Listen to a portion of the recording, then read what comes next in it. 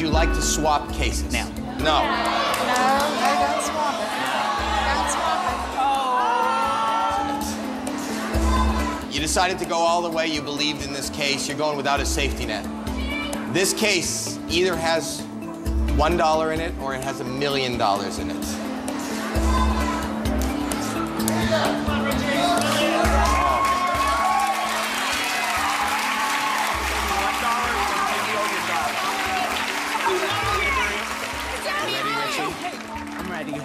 You're either going home with $1 million or $1. Richie Bell, you are going home with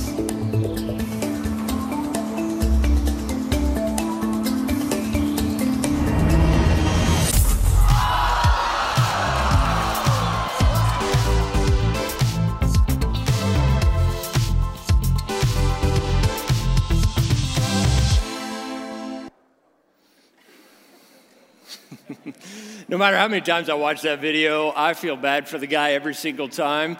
He gave up $200,000 in exchange for $1. I mean, talk about a bad day, right? Well, hey, we are, again, so glad that you're here with us at Crossroads. Thanks for taking time out of your weekend to be a part of what we're doing. If it's your first time or first time in a long time or you're with us every single weekend, we want you to know that we're really glad that you're here. Now, if you missed last weekend, my former youth pastor, Rick Kyle, preached and did just an awesome job. In fact, I am sick of you telling me how good of a job that he did, all right? In between services, one guy came up to me and he said, man, that guy's amazing. He taught some things that you've tried telling us before, but I've just never heard anybody like him. And I just kind of shook his hand and smiled, but deep down I'm thinking, well, that's great. I hope you liked him because he's never coming back, you know. I'm kidding. He'll be back in a month or so, and it'll be good to have him back for a third time with us here at Crossroads. Now it's so weird to think that we're at the end of February now, and that means one thing: the best time of year is right around the corner. March Madness. Anybody in here excited about that? All right, about 5 of us. Woo! Yeah, if you're not excited, that just means you're an IU fan. I get it. It's true. I cheer on IU. It's all good. I understand. Now, you have to understand, I love college basketball. It's kind of a hobby of mine. I love it all season long. Just about every day, I'm reading articles about different teams. I try to watch different games, even if my team's not playing. Now, one little thing that you may not know about me, I don't know if I've shared this with you before, but whenever my team is playing, I hate watching the game with other people around. Anybody else feel my pain on that? Yeah, I mean, I am so focused and narrowed in on the game that I just kind of tune everything else out. And when a ref makes a bad call, I mean, I get upset. I start yelling at the TV screen. And I mean, I just get in a bad mood. And I know I probably need to be a part of a recovery group here at Crossroads.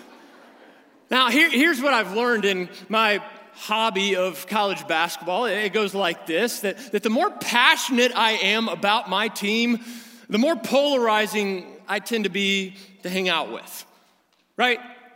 I mean, I read articles, and if a writer doesn't at least mention my team and how good they're playing, I get a little bit insecure. I'm biased in that way. If I'm watching another game and a commentator doesn't, talk about how they're one of the best teams in the country, I think, well, that guy just doesn't know what he's talking about. You know what I'm saying? And even as I'm watching them play, I don't see the opposing team as just an opponent. No, I see them as the enemy. I mean, I see them as like the satanic forces, demons, I mean, I have that tendency to be that polarizing, and I know I probably need help with that, but again, the more passionate I am about my team, the more polarizing I am to be around. And I suppose it's one thing when we have that competitive spirit when it comes to college basketball, but we both know that when something surfaces in an everyday conversation regarding Scripture, the church, or Jesus, we all have our opinions, and you have your reason of why you believe or why you don't believe that, and we can become very passionate about our side to a point where if you don't see things the way that we do or I do, then you're wrong.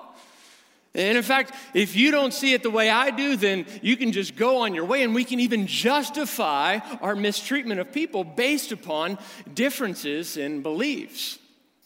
In fact, if you were to look at the history of the church over the past 2,000 years, one of the reasons why the church seems to be so divided into different denominations and movements is because somewhere along the way, a leader or a group of leaders or churches got together and said, no, this is the correct interpretation of Scripture. And so all of a sudden, division started happening, not over really matters of salvation, not over matters of essentials, but really over secondary issues in Scripture.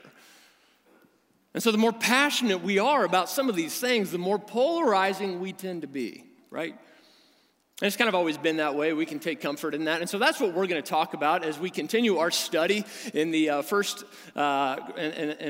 Corinthians, a letter found in the New Testament, all right? So if you have your Bibles or Bible app, I want you to go ahead and turn there now. If you don't own a Bible, there should be a black Bible right there in front of you. That's our gift to you. Feel free to take that home when you leave here today. If you're worshiping with us back in the chapel, that Bible should be on one of those tables as you walked in a little bit ago. 1 Corinthians can be found towards the back of your Bibles in between the books of Romans and 2 Corinthians. And today we're going to be in chapter 8, picking up in verse 1. Now, as you're turning there, it's pretty hard to overemphasize how the church has always been a pretty messed up place, okay? It's been that way from the beginning. We've seen that in this study of 1 Corinthians. This church was started by a guy named Paul in the ancient city of Corinth, and he wrote this letter because this church was so screwed up. It had a lot of brokenness inside it. And again, it's always been that way. And to a degree, I got to tell you that I take a little bit of comfort in that. The Crossroads is a very imperfect church. We're all a mess. We're all broken. And I like it that way because at least I know that this is a place where I fit in and belong. You know what I mean? In fact, I've said it before and I'll say it again, that if you think this is a perfect church, then it's not. And if you're looking for that perfect church, you just better keep on looking because this isn't it. But here's the thing. If we as a church haven't disappointed you, frustrated you in some way yet, just give us a few more weeks, all right? It's bound to happen. We're all flawed. We all make mistakes, and none of us have arrived yet. And so because of this church's dysfunction 2,000 years ago, the starter of the church, Paul, decided to address some of their questions and dysfunction. And so chapter 8 serves as an answer to a really important question that the Corinthians were asking. But before he specifically answers this question, he seems to dodge their question by reminding them of something much greater, something much bigger at play. And that we can summarize by saying it like this. Paul's communicating that what you believe should never determine how you treat those who believe differently. What you believe should never determine how you treat those who believe differently. Now, for some reason, we tend to think that if somebody sees something a little bit differently than us, if we have disagreements, that's kind of justification to mistreat them. But really, the Bible would say that when we do that and we use that as a test of friendship or fellowship, we're really missing the point. We're overlooking what's more important. Matthew chapter 23, we see Jesus confronting and even mocking the religious leaders of his day, because they were sacrificing a tenth of their spices in honor to God and worship to God. Yet, Jesus says, you can do all that all you want. You can obey the law as closely as you possibly can, yet you're overlooking what's most important. You see, the Pharisees weren't loving people well. They were making it difficult for people to find God. And so Jesus said, look, it doesn't matter that you're tithing your spices. You've missed the point because you aren't loving people. And so division in the church should never happen because of our lack of love. And so for the Corinthians, that was in jeopardy. Knowledge should never supersede our love for one another. Check out chapter 8, verse 1. Here's what we read. Paul says this, now about food sacrificed to idols, we all know that we all possess knowledge. But knowledge puffs up while love builds up. Those who think that they know something do not know as they ought to know. Verse 3, but whoever loves God is also known by God. Now, it was very common back then for certain animals to be sacrificed in pagan temples. Followers of these cults and religions believed that these sacrifices would earn them favor with the gods. So after a priest slaughtered the animal for worship, he would then butcher it up and then throw it on his grill at home. But then what he would then do is take the other parts of the animal that he didn't use, and he would either sell it or he would give it to some of his followers. Now, this is where their meat was coming from. And you thought the meat from Taco Bell was bad, you know? That's the source of their meat. Now, the animal that was usually sacrificed was a lamb in the ancient world, all right? And truthfully, the meat, it wasn't all that bad. That's horrible. Don't laugh at that. Todd's been rubbing off on me too much. And so it's horrible. I'm so sorry, all right? Now, after the priest took his share of meat home with him, some of it went to local markets. You see, many of the first followers of Jesus had grown up in a Jewish context and environment and were forbidden, according to the Jewish law, they were forbidden to eat any of that kind of meat. And so when they converted to Christianity and they began following Jesus, it was tough for them to get rid of this rule and to let go of that. And at the same time, there were some in the church who didn't have any obligation to obey that. They saw nothing wrong with eating meat that had been sacrificed to gods. It wasn't a big deal to them. And so the church was split. It was divided because the more passionate somebody was about their perspective, the more polarizing the church became. It's almost like it became a contest among the Corinthians. I mean, who could persuade more people to see things the way that they saw them? Who could appear to be the freest or the most committed to Jesus based upon how well they obey? And so pretty soon, we aren't just talking about meat that had been sacrificed to pagan gods. All of a sudden, the argument, it was really about pride. And so that's why Paul says, look, knowledge puffs up. Now, you might be thinking to yourself right now, man, that just seems so stupid. I mean, why in the world would somebody care that much about the source of their food? I mean, why would they really care about where their meat came from? And truthfully, a lot of people do today. They're called millennials, you know? And yet, this is the first century version of their meat being local, right? PETA would have had a heyday with them back then. And so for the Corinthians, obviously they had missed the point. They were completely overlooking what was most important. And you see, we can lose our focus too if we're not careful. And so the first question I want us to ask ourselves goes like this. Is winning an argument more important to you than loving someone? Is winning an argument more important to you than actually loving someone? Now, this became a very heated discussion in the Corinthian church because these new Christians were invited to different social functions and culture where this kind of meat was being served. And so on one side of the spectrum, there was nothing wrong with eating it. Some believed that. After all, Jesus has freed us from having to obey the law and live up to his standards. These believers are who Paul referred to as those who are strong, and we're going to see that later on. Paul made it very clear that there was nothing sinful about eating the meat that had been sacrificed to these pagan gods because the gods weren't even real. They were fake idols anyway.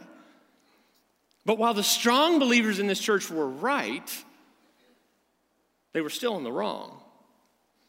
You see, they felt like their knowledge made them better than those who believed differently than them.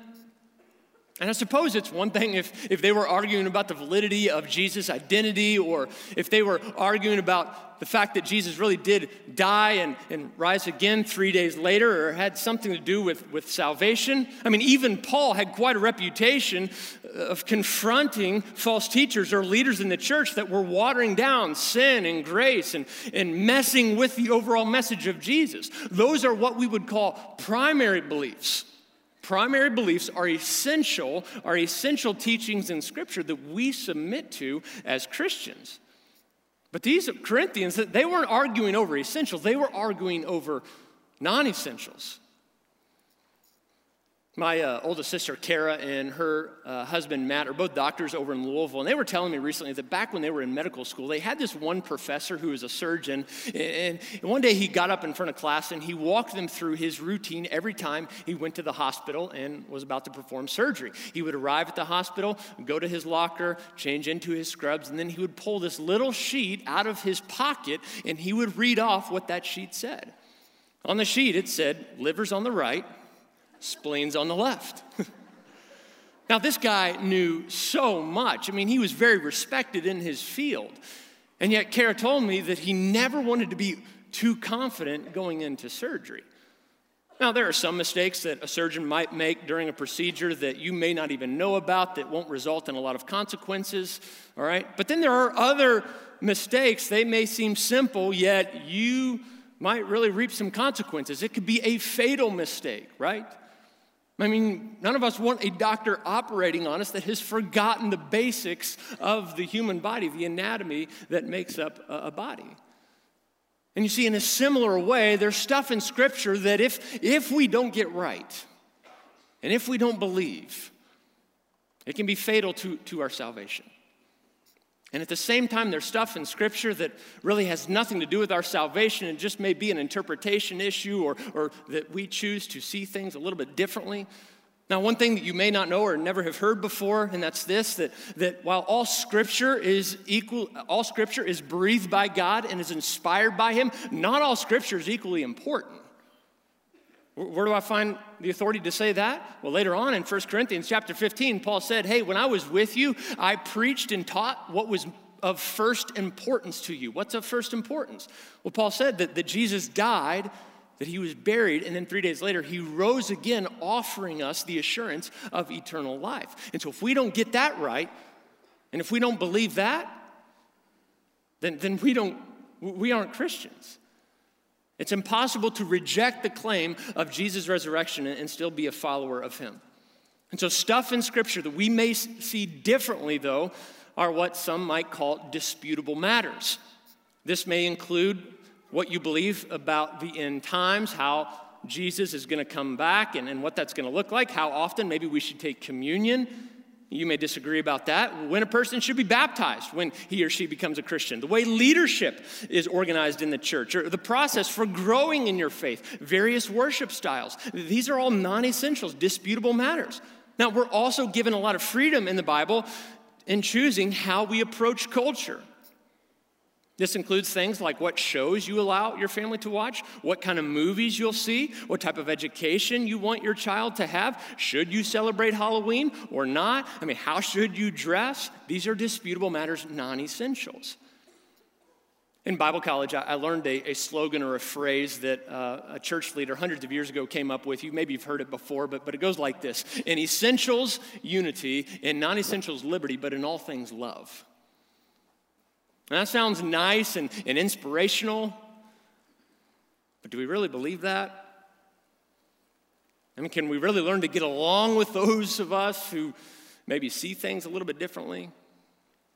You see, disagreeing with somebody on how they believe it is never permission for us to not love them.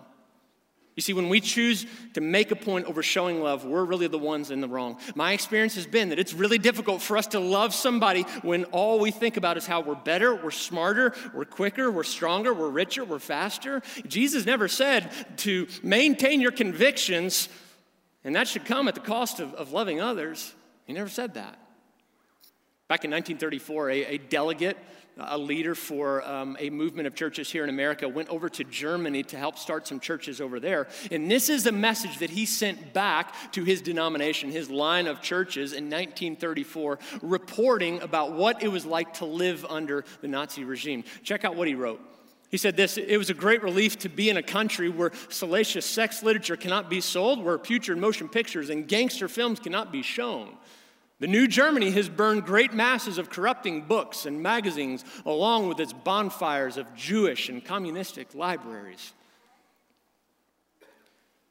It was noted that this church leader also defended Hitler because he was a man that abstained from alcohol, abstained from smoking, and he enforced women to dress modestly. Now, here's our challenge today. What will future generations in the church say about us? Where have we maybe missed the point?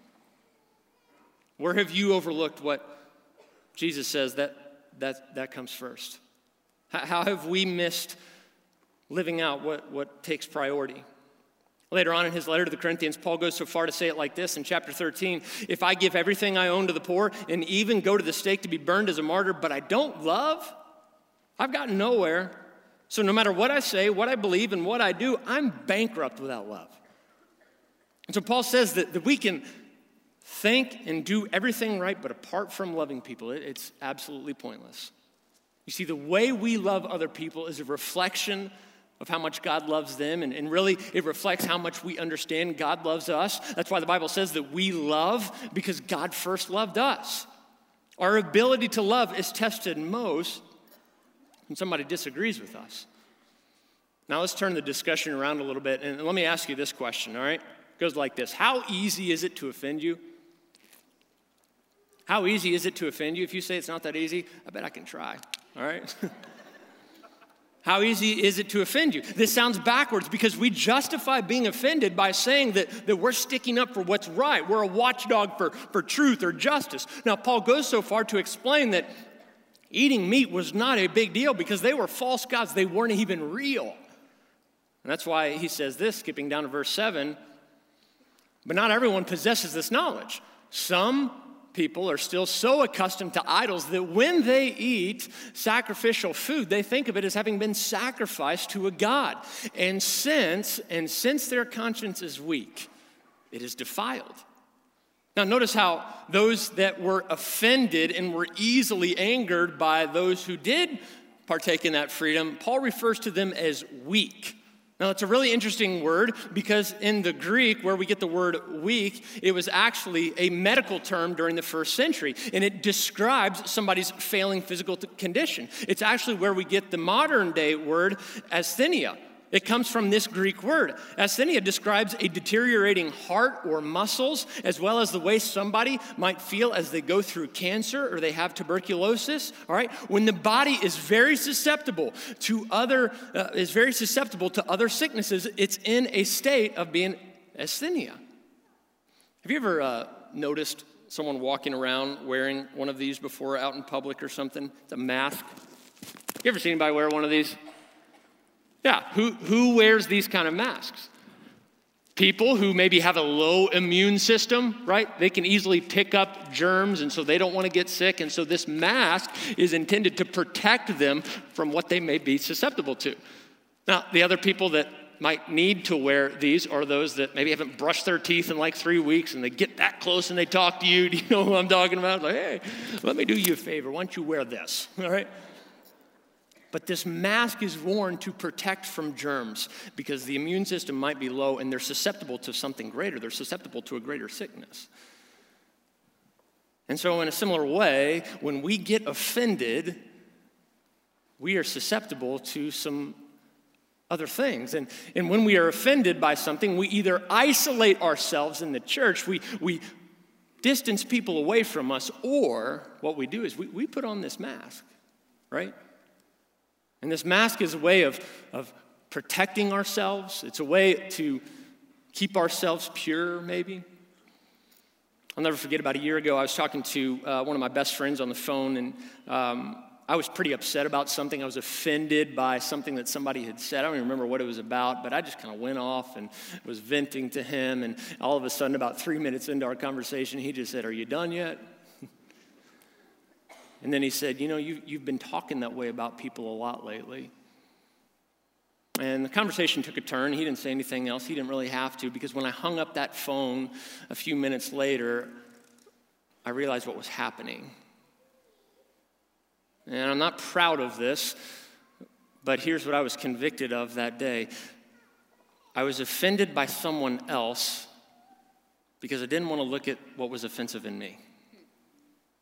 It was easy for me to point out the sin in someone else's life because I didn't want to look at my own. You see, it's much easier for me to point out what's offensive in you than for me to actually look at what's offensive in me. That's uncomfortable, right? And yet the Bible would simply call this pride, selfishness. Author C.S. Lewis says this about pride. He said, there's no fault, talking about pride, which we are more unconscious of in ourselves. And the more we have it in ourselves, the more we dislike it in others. Isn't that true? So for just a second, I want you to close your eyes. I want you to reflect back on this past week. What were those moments that angered you the most? What comment did one of your kids, maybe your spouse, boyfriend, girlfriend, or maybe a coworker mate towards you that offended you the most? When did you feel insecure or uncomfortable? When did you say something back to someone that you wish you could take back and you quickly regretted? Whatever that moment is that has surfaced in your mind, what were you trying to cover up by being offended? Were you maybe not given enough credit for your work? Did someone make light of something that maybe triggered a bad memory from your past? Did you get offended because you felt like you lost control in a circumstance? You can open your eyes. You see, here at Crossroads, we want to keep making this place a safe place for lost and broken people to come in here and find hope and healing. One time, Jesus was being criticized because he hung out with lost and broken people, and so he responded to the religious leaders by saying this, hey, you know what? It's not the healthy people who need a doctor, it's the sick, and that's why I've come.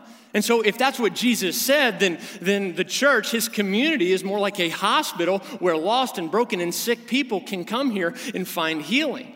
That's what Jesus intended for his church to be. Yet when sick people show up here, sometimes our natural reaction might be to put on this mask and point out the other stuff in people's life that maybe offends us. Why? So we can protect ourselves from germs that they might throw onto our life. Several years ago, there was a lady who was baptized in one of our services, and some guy approached one of our pastors directly after service. He was irate. He said, I can't believe that you guys would let somebody like that woman be baptized in a service here at our church. I've seen the way that she dresses, and it's just horrible. Our pastor took him outside, and he said, hey, look, that is an attitude and a mentality of a Pharisee that Jesus butted heads with most. Here's what I suggest that you do. You go home, repent, and you actually connect with the Jesus that woman just found. And so we want to be watchdogs about this being a safe place for people who come in here contaminated to sort their stuff out. And here's the thing, if Jesus only hung out with people who had it all together, then you know what? I never would have been found.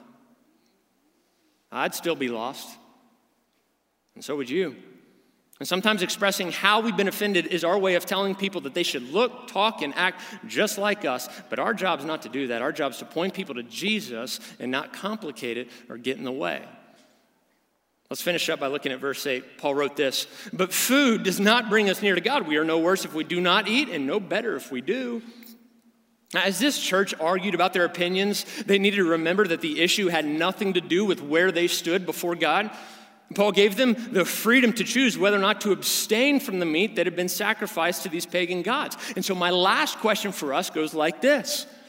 In what ways have you denied yourself freedom? In what ways have you denied yourself freedom? The reality is that those who chose to abstain had denied themselves something that God had declared as permissible. It was acceptable. And so Paul stressed that in verse 8, that refraining, abstaining, it doesn't make you any more spiritual, it doesn't make you any closer to God. Not at all. At another point in Paul's ministry, he wrote to the church in Rome, to Christians in Rome, about this very issue. He said, I'm convinced, being fully persuaded in the Lord Jesus, that nothing is unclean in itself. In other words, nothing's off limits. But if anyone regards something as unclean, then for that person it is unclean. If your brother or sister is distressed because of what you eat, you're no longer acting in love, Paul said. Do not, by your eating, destroy someone for whom Christ died. Therefore, do not let what you know is good be spoken of as evil. And so Paul right here tells the Romans that there's freedom in Christ to enjoy in moderation what he created, as long as it's not clearly sin. Paul took it one step further and said that if you don't have a personal conscience against it, then don't let someone else convince you into forming a conscience about it. Now, there are moments when we're called to forsake what we maybe have the right to do so that those around us don't end up hurt, addicted, distracted, or maybe angry. Sometimes the most loving thing that we can do in different environments for somebody is to surrender what we have the right to do so that they don't end up in bondage. But you see, exercising our freedom in moderation, it's never been a threat to the church. It's not. But do you know the one thing that has consistently been a barrier for people bumping into Jesus, the one thing that has kept the church from moving forward? It's legalism.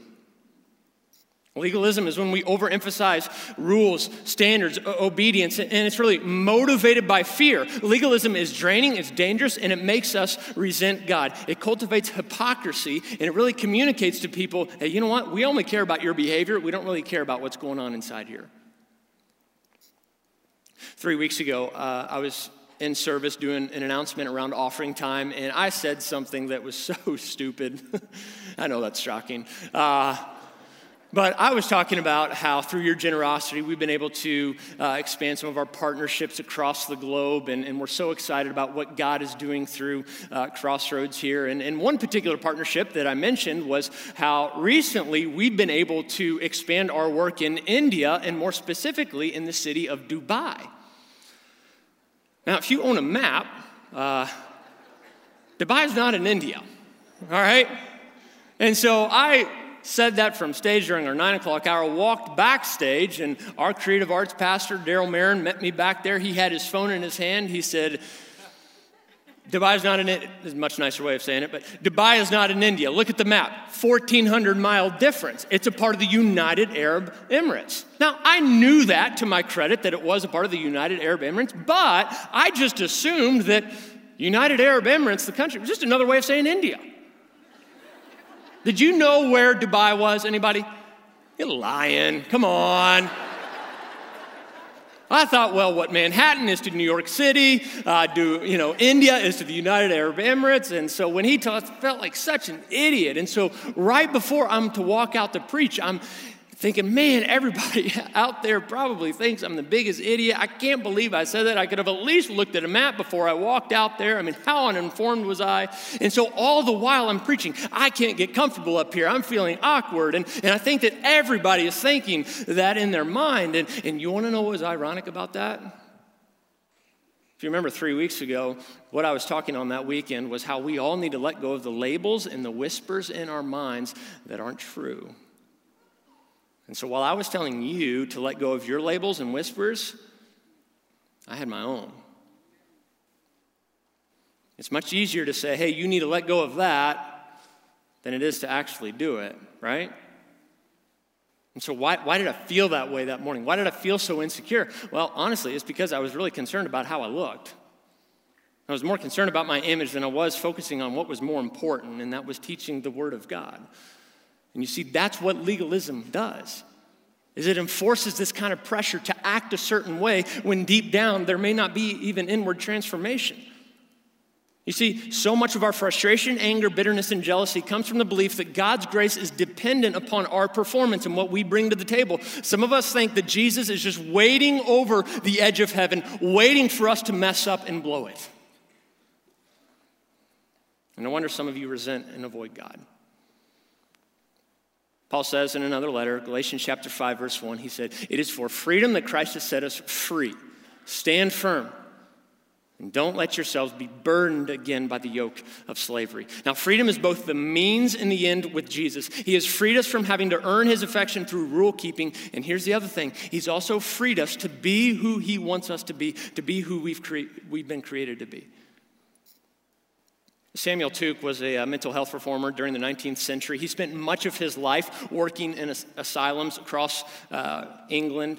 And one time, Tuke tried to treat his patients by taking them out into public and teaching them proper manners and how to behave. So everything from tea parties to church, Tuke carefully taught them the right way to act in front of other people. And this method appeared to be working for a time. It got a lot of attention back during his generation. I mean, the patients looked normal. The fix had occurred. But you see, pretty soon, experts realized that his patients were actually worse off because nothing was being done to treat their inner suffering and emotional torment deep down, although they didn't appear to have anything wrong on the outside. And that's the danger of legalism. It's possible for us to live a very moral life and yet totally miss Jesus. The problem of focusing on the outside is that we miss what's wrong on the inside. But Jesus sees all that, and do you know what his offer is to you today? His offer isn't, I can't believe you. His offer isn't to berate you, to shout at you, or to tell you how disappointed he is in you. No, his offer is to clean it up, to restore you.